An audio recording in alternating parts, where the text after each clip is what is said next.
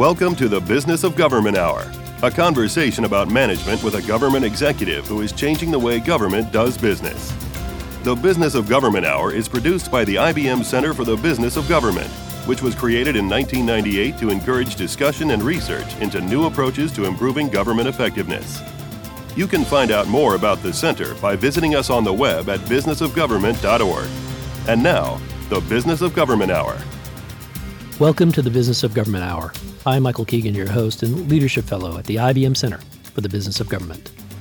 The Washington Metro Area Transit Authority, WMATA, runs the D.C. Metro system, a powerful economic engine for the National Capital Region, connecting residents in the state of Maryland, the Commonwealth of Virginia, and the District of Columbia to jobs, housing, entertainment, and schools, while providing transit service for close to 20 million visitors each year. In 2018, Metro achieved a milestone with the creation of the authority's first dedicated capital funding. The capital investments the authority seeks to undertake in the coming years will focus on improving the safety, reliability, and affordability of its operations. By focusing resources on rebuilding, reforming, and improving Metro, this transit system can adapt and grow to meet the needs of this dynamic region. What role does information technology play in making this a reality?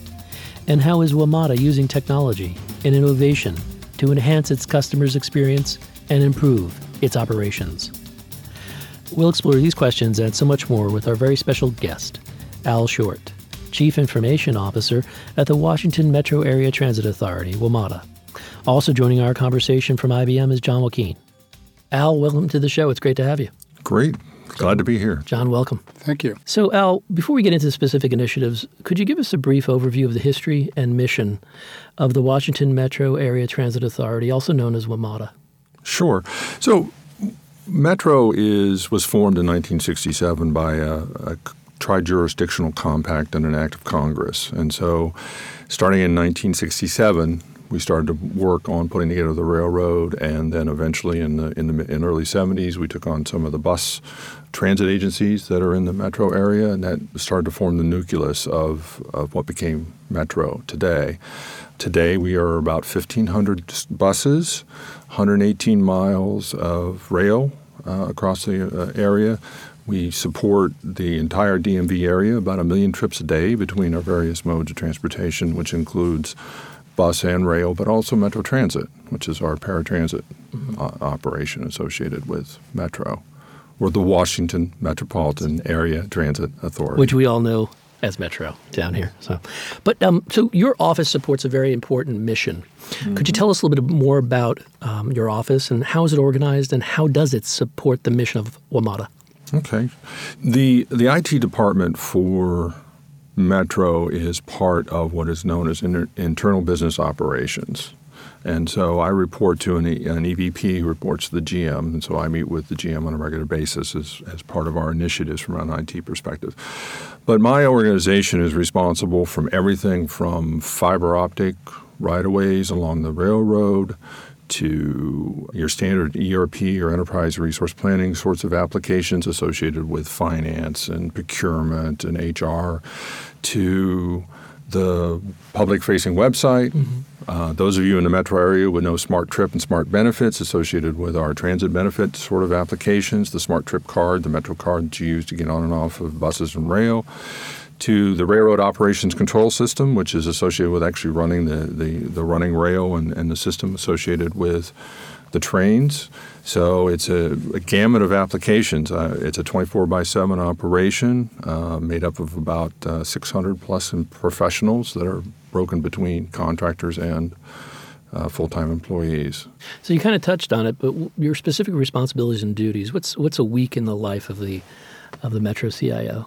So day to day, it varies. So as an example, today was in a safety meeting where we went over all of the most recent safety incidents and some of the applications associated with what's going on from our bus operators, our train operators, safety incidents and that sort of thing, to looking at the capital program from the standpoint of what we might be doing as far as the next station's shutdown, large-scale capital investments from the repairing systems and technology associated with railroad operations, talking about human capital management and how we're doing e-performance for the authority. One of the GM's priorities is to become a employer of choice in the metropolitan area. So we're really looking for different ways that we can improve our onboarding process, how we manage our bringing applicants in. We're always hiring. We have a constant flow of staff coming through, and it's so every day usually brings 4 or 5 different opportunities to have a conversation around different sorts of areas where we need to improve things for the authority, or where we need to put in place different technology solutions, or how IT supports and makes things happen from a technology perspective. What are some of your top 3 management challenges that you face, and how have you sought to address those challenges? Well, I think that first of all, just the breadth and scope of what we do from an IT perspective. So one of the things that we really tried to work on is put together a management team that focuses in on the particular areas of need from a WMATA perspective. So infrastructure and operations is a key area for us, and those are the folks that are out there supporting railroad operations. For an example, we're out there on the railroad inspecting every phone every 800 feet along the railroad, all 118 miles. We inspect every phone twice a year to make sure that they're operational and associated with that. So infrastructure and operations merge together the networking team and the data center operations team to bring together those teams together. Cybersecurity is another major focus of the authority. We really want to see become a center of excellence. And so that was a big key area from my perspective to when I went into the marketplace to find a new CISO for the authority. Have a very focused and definitive individual in that spot who's really brought a lot of rigor to the team, redefined the entire organization, and put together a whole roadmap on how we're going to move forward from a cybersecurity perspective. And then certainly not last but not least is our application side of the house. We have all these different applications we support. I mentioned some of them before, but it also includes things like mobile applications, the website. We do internal operational technologies for what we call the Generalized Ordered Track Rights Systems, or GOTRs. If you think about our window of opportunity for our staff to go out on the railroad and do work associated with repairing the systems and the track beds, railroad ties, whatever it might be, they have to reserve time so that we can make sure that the operations control center has gotten the trains cleared and managed and that sort of thing. And so that's a very important part about how we manage our railroad operations, and associated with making sure that the right people have the right access, and at the same time that the operators in the control room know to clear the trains out where work is being done. So it's both a safety and a security sort of thing. And if you think about it, we only have a few hours every night for somebody to go out there and turn a wrench and make a change to that railroad. So that's very key for us to really be very crisp about getting everybody out there on the railroad as quickly as possible, get the work started, and then be able to clean up and finish up before the start of service the next morning. Well, you've sure managed a lot of complexity in your organization from an IT perspective. During your tenure, is there something that surprised you most? I think that the operation, we find ourselves in conversations on a regular basis, and I've been there almost 3 years now, where, wow, we do that? We have that kind of a responsibility? If you look at it under our compact, as an example, our Metro Transit Police Department has responsibilities across all 3 jurisdictions. They have police powers in both Maryland, D.C., and Virginia. And we have an entire police force. And it's more than just the folks that you might see out there on the railroad with the badge and that sort of thing. You have bicycle cops, you have a SWAT team, you have bomb-sniffing dogs. And so there's a whole support infrastructure that we have around that. And then from a safety management perspective, we have safety management systems that we support. So every day it's something new and different. I was found out just recently that if you lay out all of our fiber end-to-end that we support, we have 2 million miles of fiber along the right-of-ways. Another example is that the IT organization brings in something on the order of $10+ million a year in revenue for the authority through leasing of right-of-way to various carriers in the area. So, if you think about all of that dedicated right-of-way we have across the DMV area, it's a very valuable resource for the authority. And as we move forward with the Silver Line Phase 2, we expect that to even be a greater benefit. As some folks might know, Ashburn, which is Virginia, which is near where our new railroad extension will be going out there, is one of the concentrators and hubs for the internet. And so there are literally tens of thousands of square feet of data center, if not hundreds of thousands of square feet of data center out there that potentially can take advantage of that right away that we have available. So, Al, would you tell us more about yourself? How'd you get into IT and a little bit of the personal side? I'd love to know. I talk a little bit about this when meeting with new employees or as we have all-hands meetings and that sort of thing, because I sometimes get the questions like, well, how did you get into IT? What did you do? What was your career trajectory? And one of the things I like to really focus with folks is to say, you have to be open to opportunities when they present themselves because you don't necessarily know where something is going to lead. For example, I first got into information technology as a result of working in a pizza place. So I was going to school during the day and working nights at a pizza place, making pizzas on a regular basis. And it just so happened that one of the delivery drivers was a computer operator who was moonlighting. And he said, hey, we have an open entry-level position coming available. Maybe you should apply. You seem to have a little bit of a technical bent. Maybe you would find this of interest. And so 3 months later, I was a computer tape librarian, and that's how I got into IT. I won't say how many decades ago that was, but it was quite a while ago. But that was sort of how I got into it. And then I went back to school and finished out my degree in computer science and continued to move up the ranks into various IT jobs. And then sort of another one of those opportunities came along when working at a nationwide insurance, if I may say. Sure. When phone next to me in the cube next to me rang, I picked up the phone and a gentleman was calling for one of my coworkers, and I said, sorry, he's not available. May I take a message? And he said, no, I'll call back. But so tell me, Al, what do you do? Turns out he was a headhunter looking for folks. And 3 months later, I was working in Northern Virginia after working in Columbus, Ohio, and born and raised in Columbus. And if I may add one more anecdote along those lines.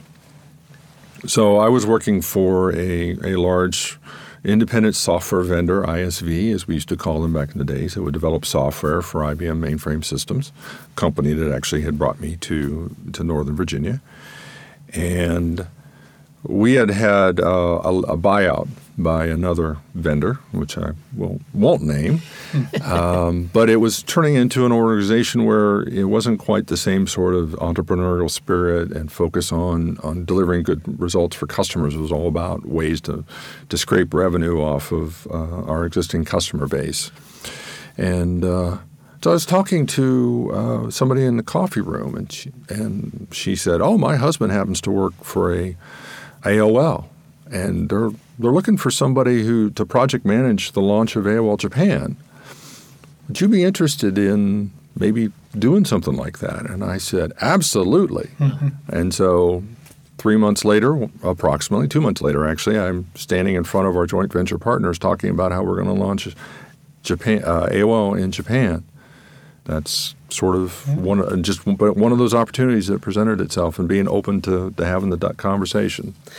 Al, how do you lead, and what characteristics, given you what you've just explained, your career path and the leadership roles you've taken, both here and globally, I would assume, what makes an effective leader, and what principles have guided your leadership style?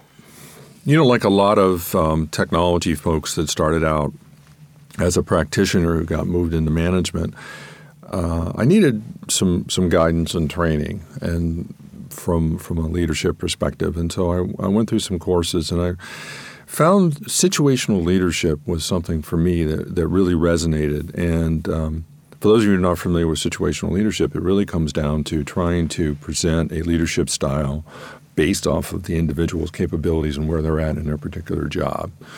So if you're working with somebody who's very accomplished and has been doing their job for a while, typically it's more about, so John, tell me how you would solve this problem. Here's the problem that we have. Well, what do you want to do? How do you want to deal with it? Whereas where somebody else who may be relatively new in a role or has been put into a new position or something more inexperienced, you might be more directive with them and say, here are my thoughts. You might want to do A, B, and C to get started, or reach out to this individual or that individual to start down the path of trying to solve that problem. And so really there's this sort of S-curve associated with it, almost a sine curve associated with how you approach the problem with the individual and how you lead a particular team. But I think it's very important to surround yourself with diverse opinions and diverse viewpoints, because I really feel that you may have a lot of experience, and I certainly have had a lot of experience, but those different ideas and different perspectives really can sometimes gel into a completely different path than you would have thought you would have taken originally when the opportunity was presented to you. And so I think that is one aspect of I think is important from a leadership perspective, is to surround yourself with people that aren't like you, that are going to challenge you on your presumptions and where you want to go, rather than just, oh, yes, Al, whatever you want to do, we'll take your direction. What is the IT strategy for the Washington Metro Area Transit Authority? We will ask its CIO, Al Short, when our conversation continues on the Business of Government Hour.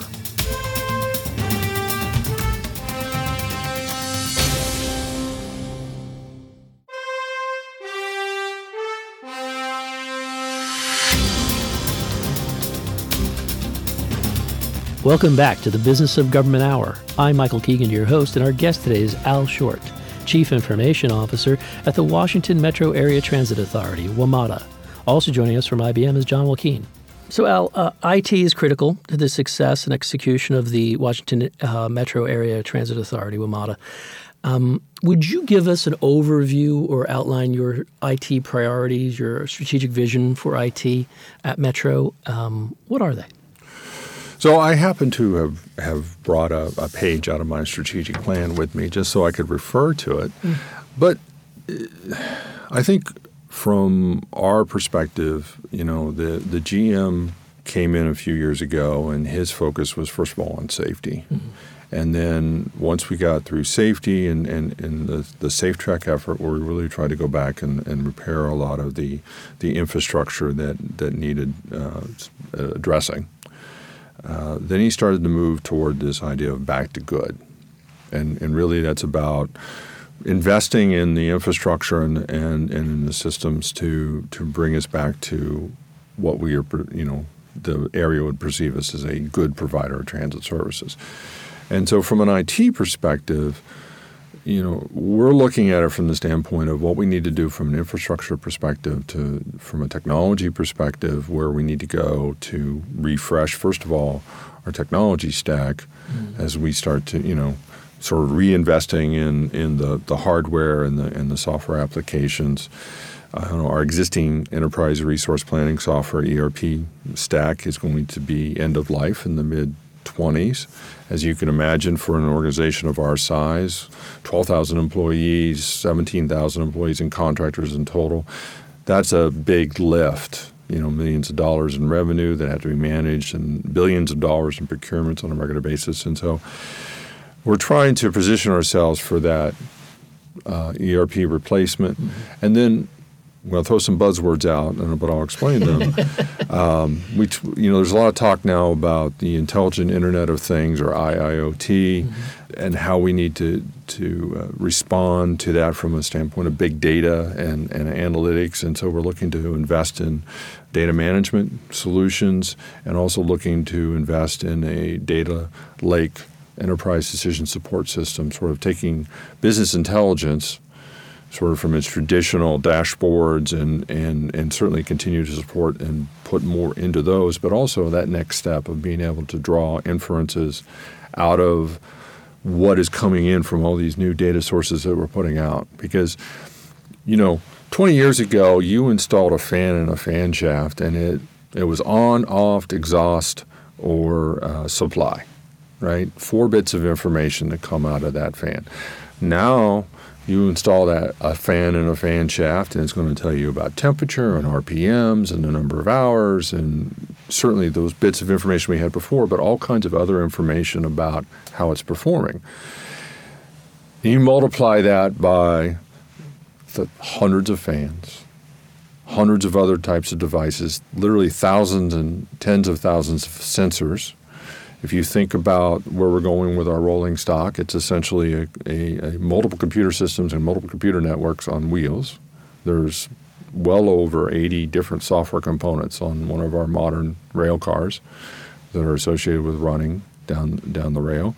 And so we really need to establish an infrastructure to be able to process that data at the edge as appropriate, edge intelligence, bring that in and work toward supporting what we're trying to do from a maintenance perspective, really going to a reliability-centered maintenance sort of program, or RCMP, where you're based off of the performance and the characteristics of how that particular application or that particular piece of technology is doing, deciding what kind of maintenance. If you think about it from the airline industry, you probably have seen the commercials from the manufacturers where they talk about, the engine on the way over from Chicago to L.A. sends a notification to the infrastructure to say, hey, this part is going to fail in X number of hours. So when the plane lands in L.A., they have the part there so they can go ahead and repair that airplane engine. We want to be able to do the same thing with our railroad infrastructure and our bus infrastructure and those sorts of things, to be able to say, how do we preserve the investment and the dedicated funding that we've been able to successfully garner from the jurisdictions and be able to make the best investment in that support of those technologies and those systems that are out there. There's one thing I missed in asking you about is how is Metro or WMATA funded? It may not be outside of your scheme, but I was just wondering if you could sort of elucidate on that. We were fortunate enough last year to garner dedicated funding from the 3 jurisdictions that support us. And so that has made a significant difference in how us as an organization can go forward from a planning perspective. We obviously bring in revenues, but we also have direct funding from the jurisdictions and the federal government through various grants. So those capital investments, and so we're trying to ramp up to be able to support a $1.5 billion capital program every year. And this is going from an organization that used to spend $700 to $800 million a year. And so you think about that, just doubling in size from the standpoint of the capital budget, the different programs that you have in place, and then trying to look at and how you're going to take advantage of that wonderful opportunity and look at the different sorts of investments. And it rolls down on systems, on how you need to manage that, how you do a rolling capital program. Well, I'd like to follow up a little on that. You have a bigger funding stream now. I know I'm a big fan. I rode the Metro here today, and interested in how you guys are looking to attract younger riders, because I believe there was some fall off in that age category, if you will. Yeah, I think that I mentioned earlier in the conversation about we want to be a employer of choice. The other area that we want to focus on is a transit provider of choice. And so really we're looking, whether you're talking about the transit network companies, the TNCs, looking at how we can partner with them to be able to support that first mile, last mile trip. We talk a little bit in terms of the idea that if I'm going from my home to, let's say, a party in downtown D.C., and I want to plan my trip, we want to be able to say, okay, you might take, let's say, a scooter from your home to the metro station, and then you ride Metro, and then you get off of Metro, and then maybe you take a Metro bus, and then maybe that last mile you walk, or if it's raining, maybe you've brought in an Uber or a Lyft to take you to that location. But we want to be able to have a seamless experience for you as far as how you plan your journey and make it as flexible as possible. And I think that part of that is being in that mobile space to be able to respond to the online individuals and those folks that are on their phones and give them options and show that we are an opportunity and way for them to. Yeah. Well, that's great. And that must require a lot of investment in infrastructure from a technology perspective. Can you discuss kind of what you're doing in that area, modernization of the infrastructure, if you will? Sure. So part of what we're trying to do from an infrastructure perspective is put the necessary reporting out through transparent data sets and through what's called the Data Feed Specification, GTFS. It was an open source standard that Google had originally developed for transit. And so what we are doing in that area is providing those feeds out into the community. And so, there are other folks that have developed their own apps that ingest that data, and so do the TNCs and that sort of thing, to be able to provide route and planning around our assets. But at the same time, we're also looking for providing a better connected experience for the rider. So one of the things that we completed as part of our Back to Good efforts was we now have Wi-Fi available to all of our customers in all of our stations, above ground and underground. And we're looking to go to the next level of that, of what we could potentially do from the standpoint of on board our trains and on our buses, and be able to provide that Wi-Fi experience so people would be able to leverage that as part of their experience. And coming back to this idea of ubiquitous Wi-Fi is sort of a given for a lot of folks, and they expect to be able to have that available to them from a technology perspective. But also, if we take a step back and talk about the back-end infrastructure, putting in place tools and technology for our staff so that they can be better effective. We're working on a project that we call Metro Docs, where we're going to put handheld devices into our workers' hands such that they can look at the latest version of that specification or that policy document or whatever, and be able to make sure that when we send out a new safety instruction, that they affirmatively respond, they've read it because they now have that latest version. They don't have to go searching for that information. We're trying to provide other tools and technologies into the hands of those workers to, for example, flexibility and interaction with our work order system. So someone can take a picture of a cracked rail and send that back as part of that work order so that the person who's going to come out and do that repair has that picture and that sort of thing.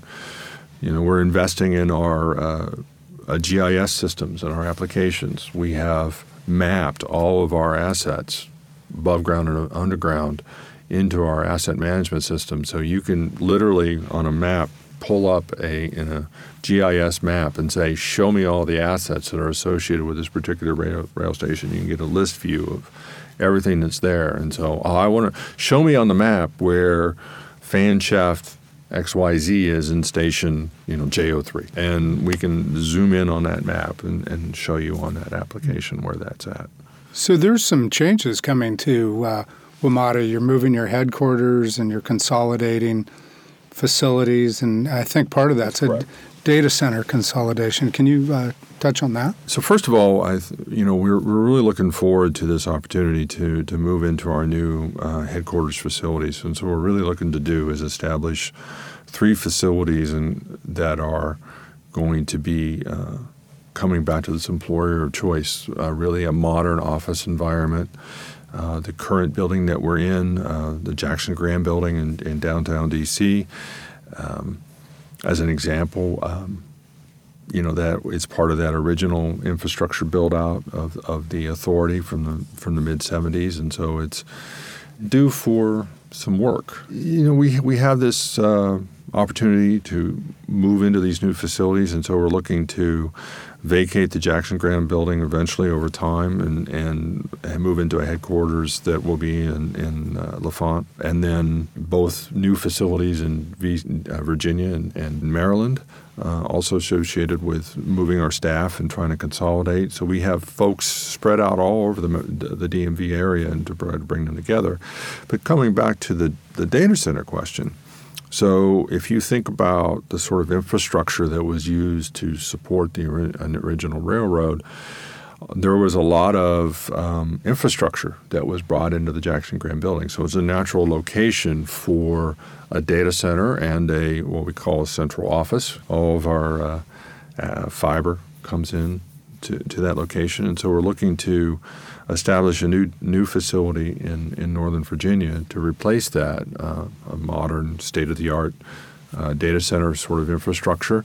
We want to have redundancy between that and our other data center facility, because although we are certainly focused on all the different modern technologies that are out there, cloud or whatever it might be, we have this very important physical infrastructure we need to support. Mm-hmm. And it's one thing to say, oh, gee, our cloud email system may not be available for a few hours because, we've lost connectivity to a provider or whatever. Mm-hmm. But really can't have that conversation about a railroad operational control system. We need to be able to run that 24/7, 365. I've talked to a lot of CIOs, both in the federal space and in municipalities, and they're always talking about ERP. They're talking about they're going beyond modernization towards transformation. And I just want to get from your perspective, given what we talked about, and if you wanted to touch on your cloud migration strategy and where you are there, that'd be great. But from your perspective, why is it important to go beyond modernization to transformation? And where I'm going with this is creating an environment that is both flexible and scalable. And I think you hinted at it a little bit with the digital technologies, the IOCT. So where are you there? So one of the things that we've been working toward is the establishment of a digital technology governance advisory board. And it's a lot of words. Yes.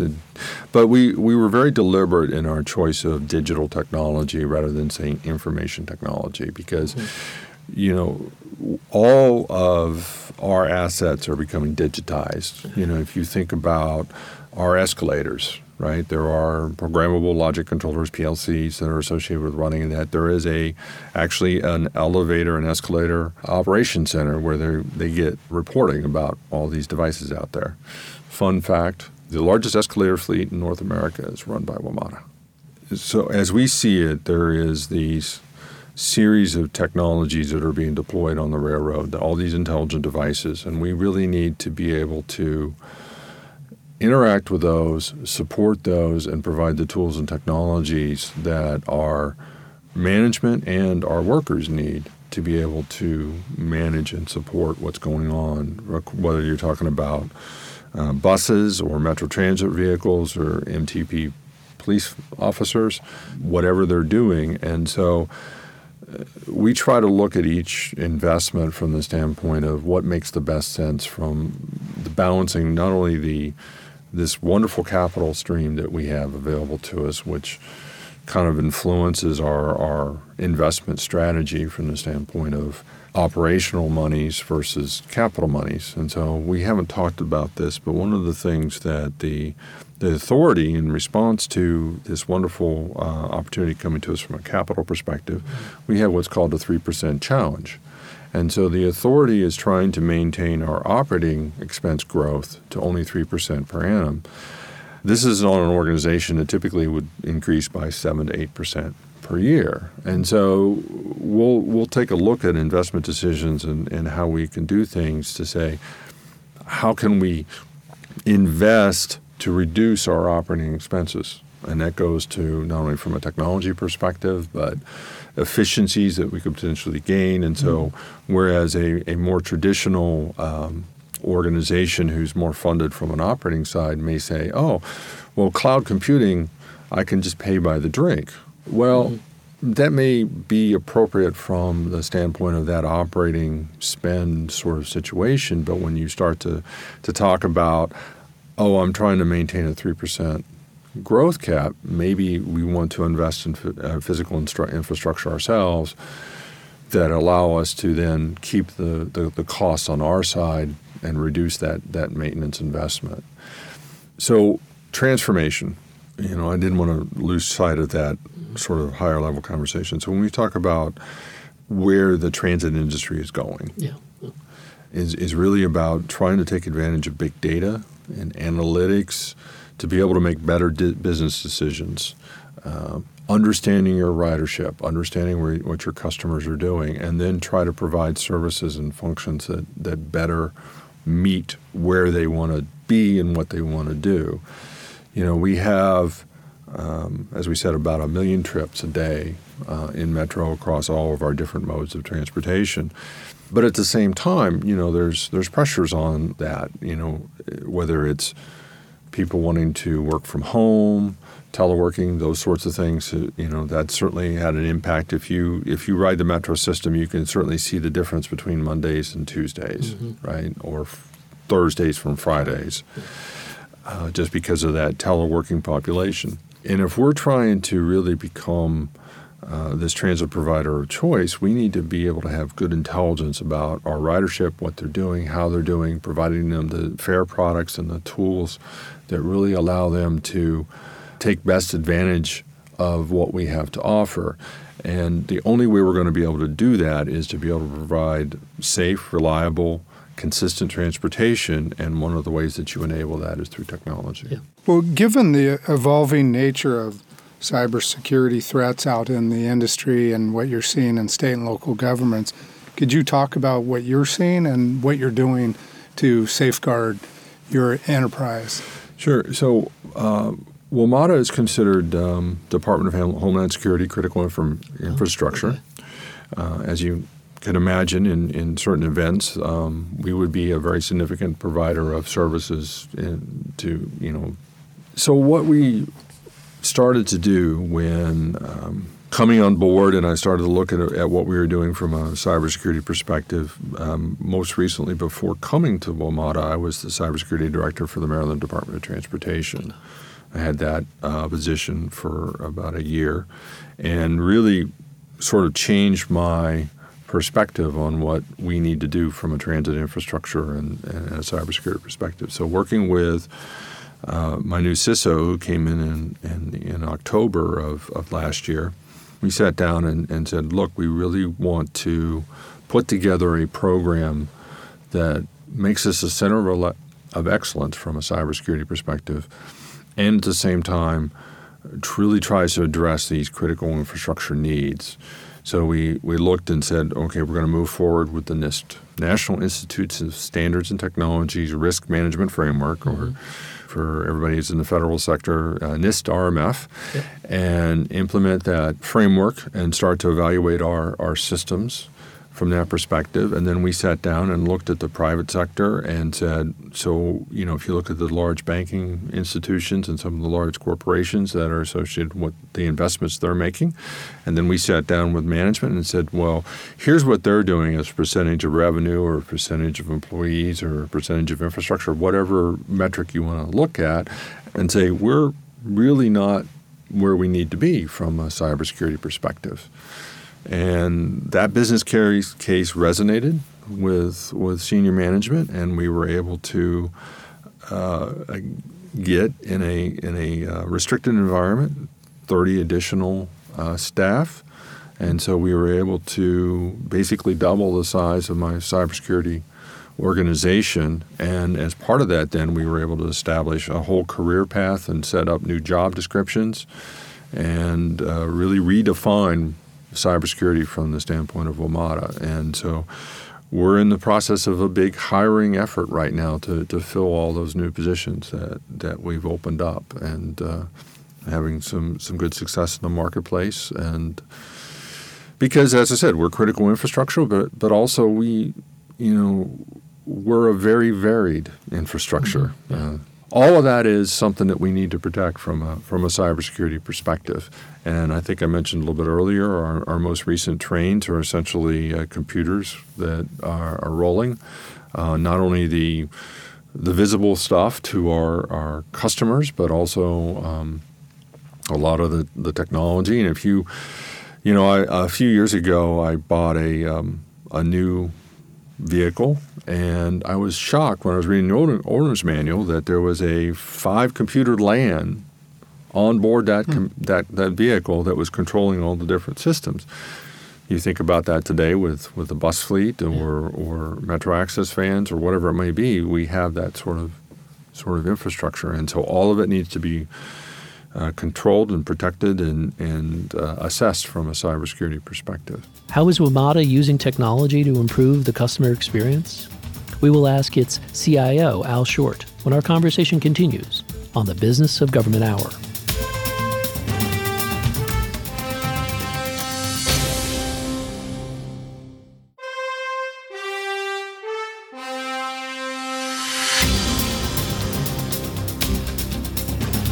Welcome back to the Business of Government Hour. I'm Michael Keegan, your host, and our guest today is Al Short, Chief Information Officer at the Washington Metro Area Transit Authority, WMATA.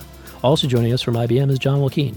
So, Al, you mentioned earlier about the importance of the customer experience, and it's the whole transit life cycle, if you will. What other enhancements are you looking at on the horizon that would improve the customer experience? Well, I think that one key item that we're working on that we have already talked a little bit about in the marketplace is a mobile app for our customers. I'm sure that some of the audience is probably going, oh, gee, another mobile app. But really what we're trying to do is provide something of real value to the customer with that. And what we're talking about now is instead of you having to have the Smart Trip card, you will have an application on your phone that will be able to put you through the fare gates. You'll be able to add money to it. It'll be eventually hooked into your smart benefits and your transit benefits, and you'll be able to use that on our system.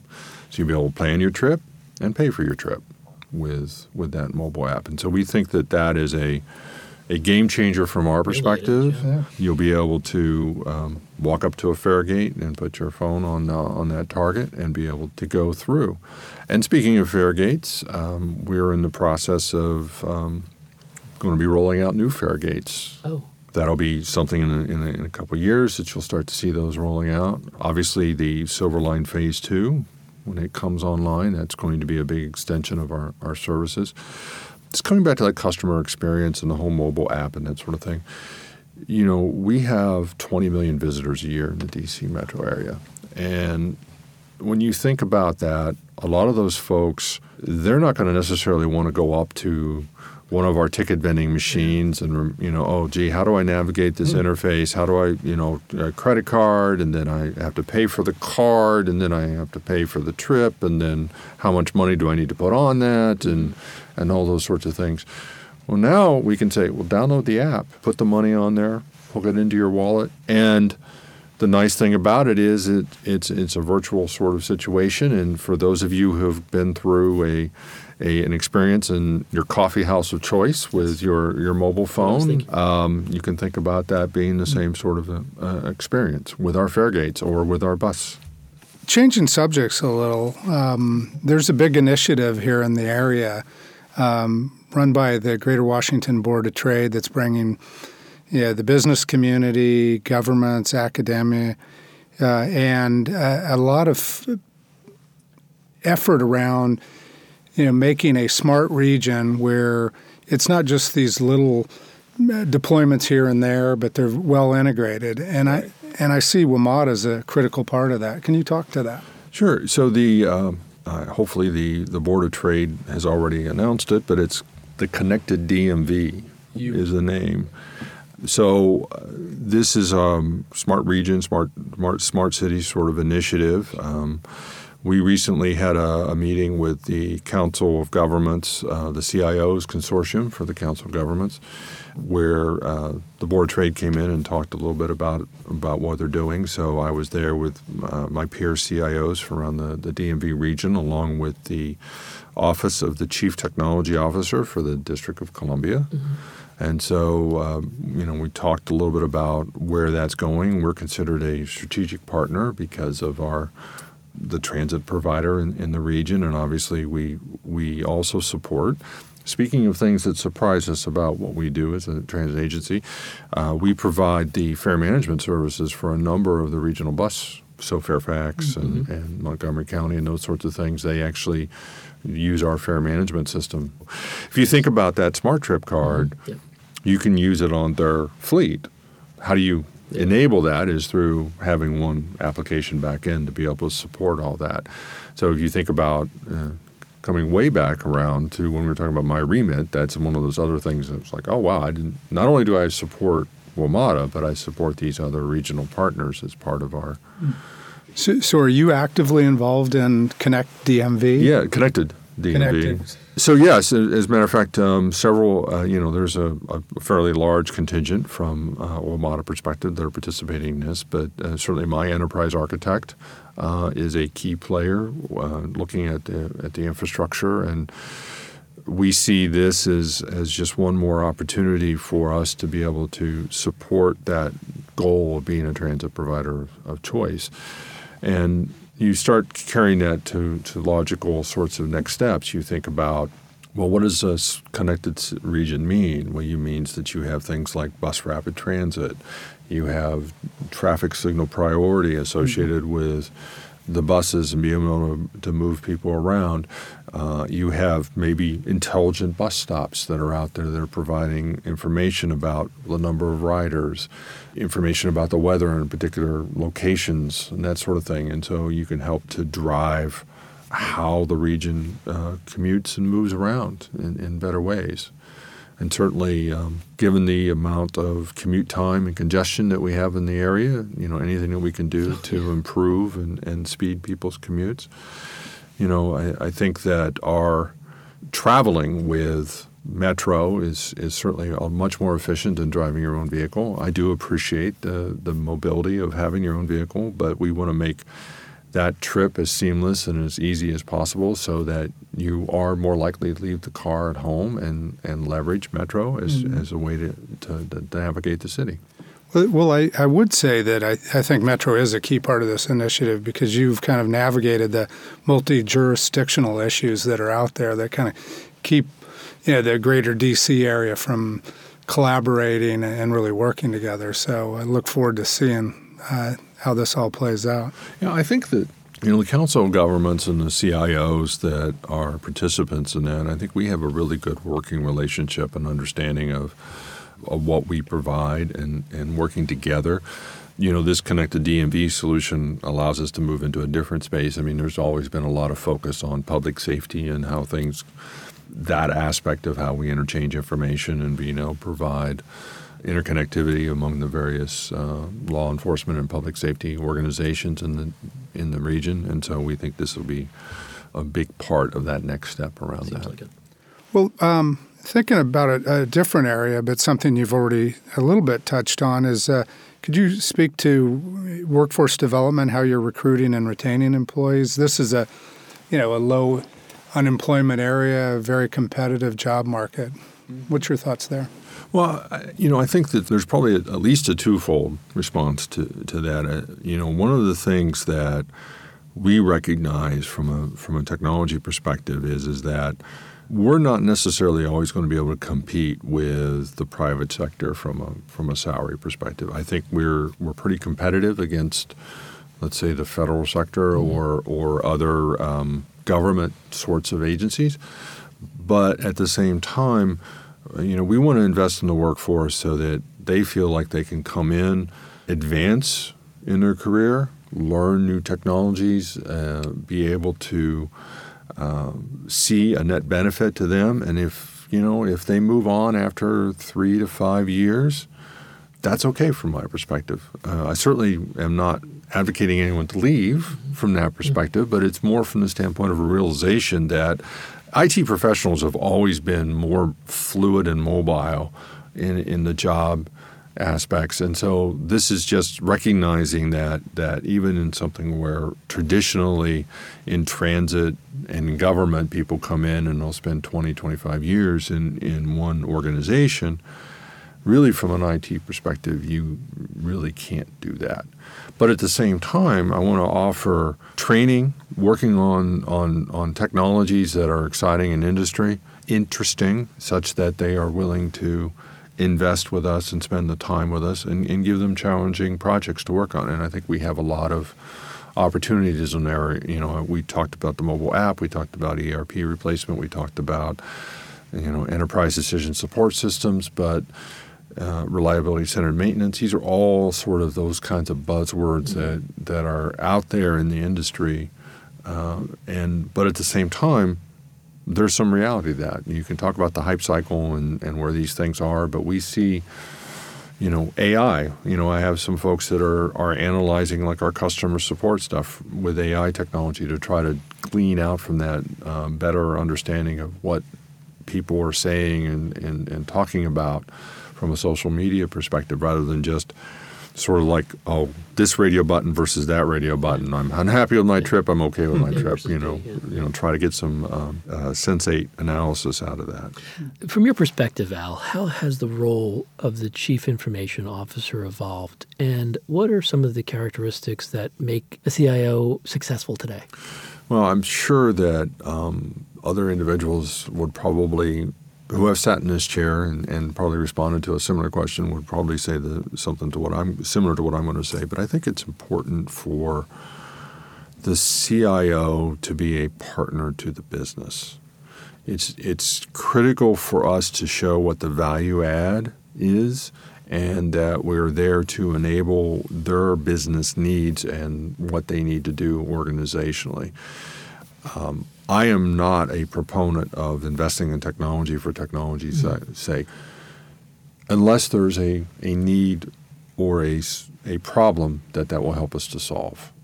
So yes, we may invest in decision support systems or artificial intelligence or digital twinning, which is where you establish a model of a physical system and replicate what is coming in from that sensor data so you can determine whether or not there are issues with it before there's an actual issue with the physical asset. But if it doesn't help the business either run more efficiently, reduce the cost of repairs, reduce the overhead, reduce shrinkage, whatever it might be, there's no sense in investing in it. And so that, I think, is key to being a CIO today, is showing that you're there to provide solutions to the organization, not just about the bits and bytes guys. I'm more interested in trying to have a conversation about how do I solve that business problem that you're having. So you talked about today. Turning to the future, what are your biggest priorities over the next couple of years, and what do you hope to achieve? Well, I think that certainly from a technology perspective, we want to be able to make these investments that we've kind of discussed up to this point, so that we can position to be that transit provider of choice, enable that employer of choice experience. I would say that we have opportunities today of making that better. If you want to apply for a job with WMATA, I think there are ways we can facilitate that and make that a more seamless experience for you. Onboarding of staff. When you show up at your job, your email is set up and all your accesses are set up, and you have your fit out from a technology perspective, and really trying to position that such that you can be that mobile worker of the future that we anticipate. We mentioned a little bit earlier about that we're going to have these 3 locations across the DMV. Any one of those not of sufficient size that the current headquarters staff is going to be able to be in one place. So we really expect that people are going to be moving around. We want to facilitate telework, but we also want to facilitate, I pick up my tablet and I go into a different building. I open my tablet up and I'm on the network, right? It's a seamless experience. Do I have to remember what my password is? And wait a minute, the Wi-Fi password for this building is something different, and I want to reserve a conference room. I can go reserve that, huddle spaces, all those sorts of things. And so that's one aspect of that. And I think that the other piece of that is, we have some basic blocking and tackling that I kind of mentioned. We have our ERP that we have to look at, and so we want to be in a position to be going down that path. We're investing in our infrastructure. I mentioned before we have millions of miles of fiber out there. But with all these new devices out there, we need to reinvest and add more capacity out there to be able to support all of these technologies. And then there's some basic technology associated with how we run the railroad system that we're investing in, and how we control trains on the rails that we're going to be helping to facilitate going forward. Seems like a big to-do list you have there, Al. Right. But one thing I want to thank you for doing today is coming in and talking to us about it. Thank you. John and I would like to thank you again for being here. It's an incredible story. Thank you. Appreciate it. This has been the Business of Government Hour, a conversation with Al Short, Chief Information Officer at the Washington Metro Area Transit Authority, WMATA. My co-host from IBM has been John Joaquin. Be sure to join us next week for another informative, insightful, and in-depth conversation on exploring the intersection of government, technology, and leadership. For the Business of Government Hour, I'm Michael Keegan, and thanks for joining us. This has been the Business of Government Hour. Be sure to visit us on the web at businessofgovernment.org. There you can learn more about our programs and get a transcript of today's conversation. Until next week, it's businessofgovernment.org.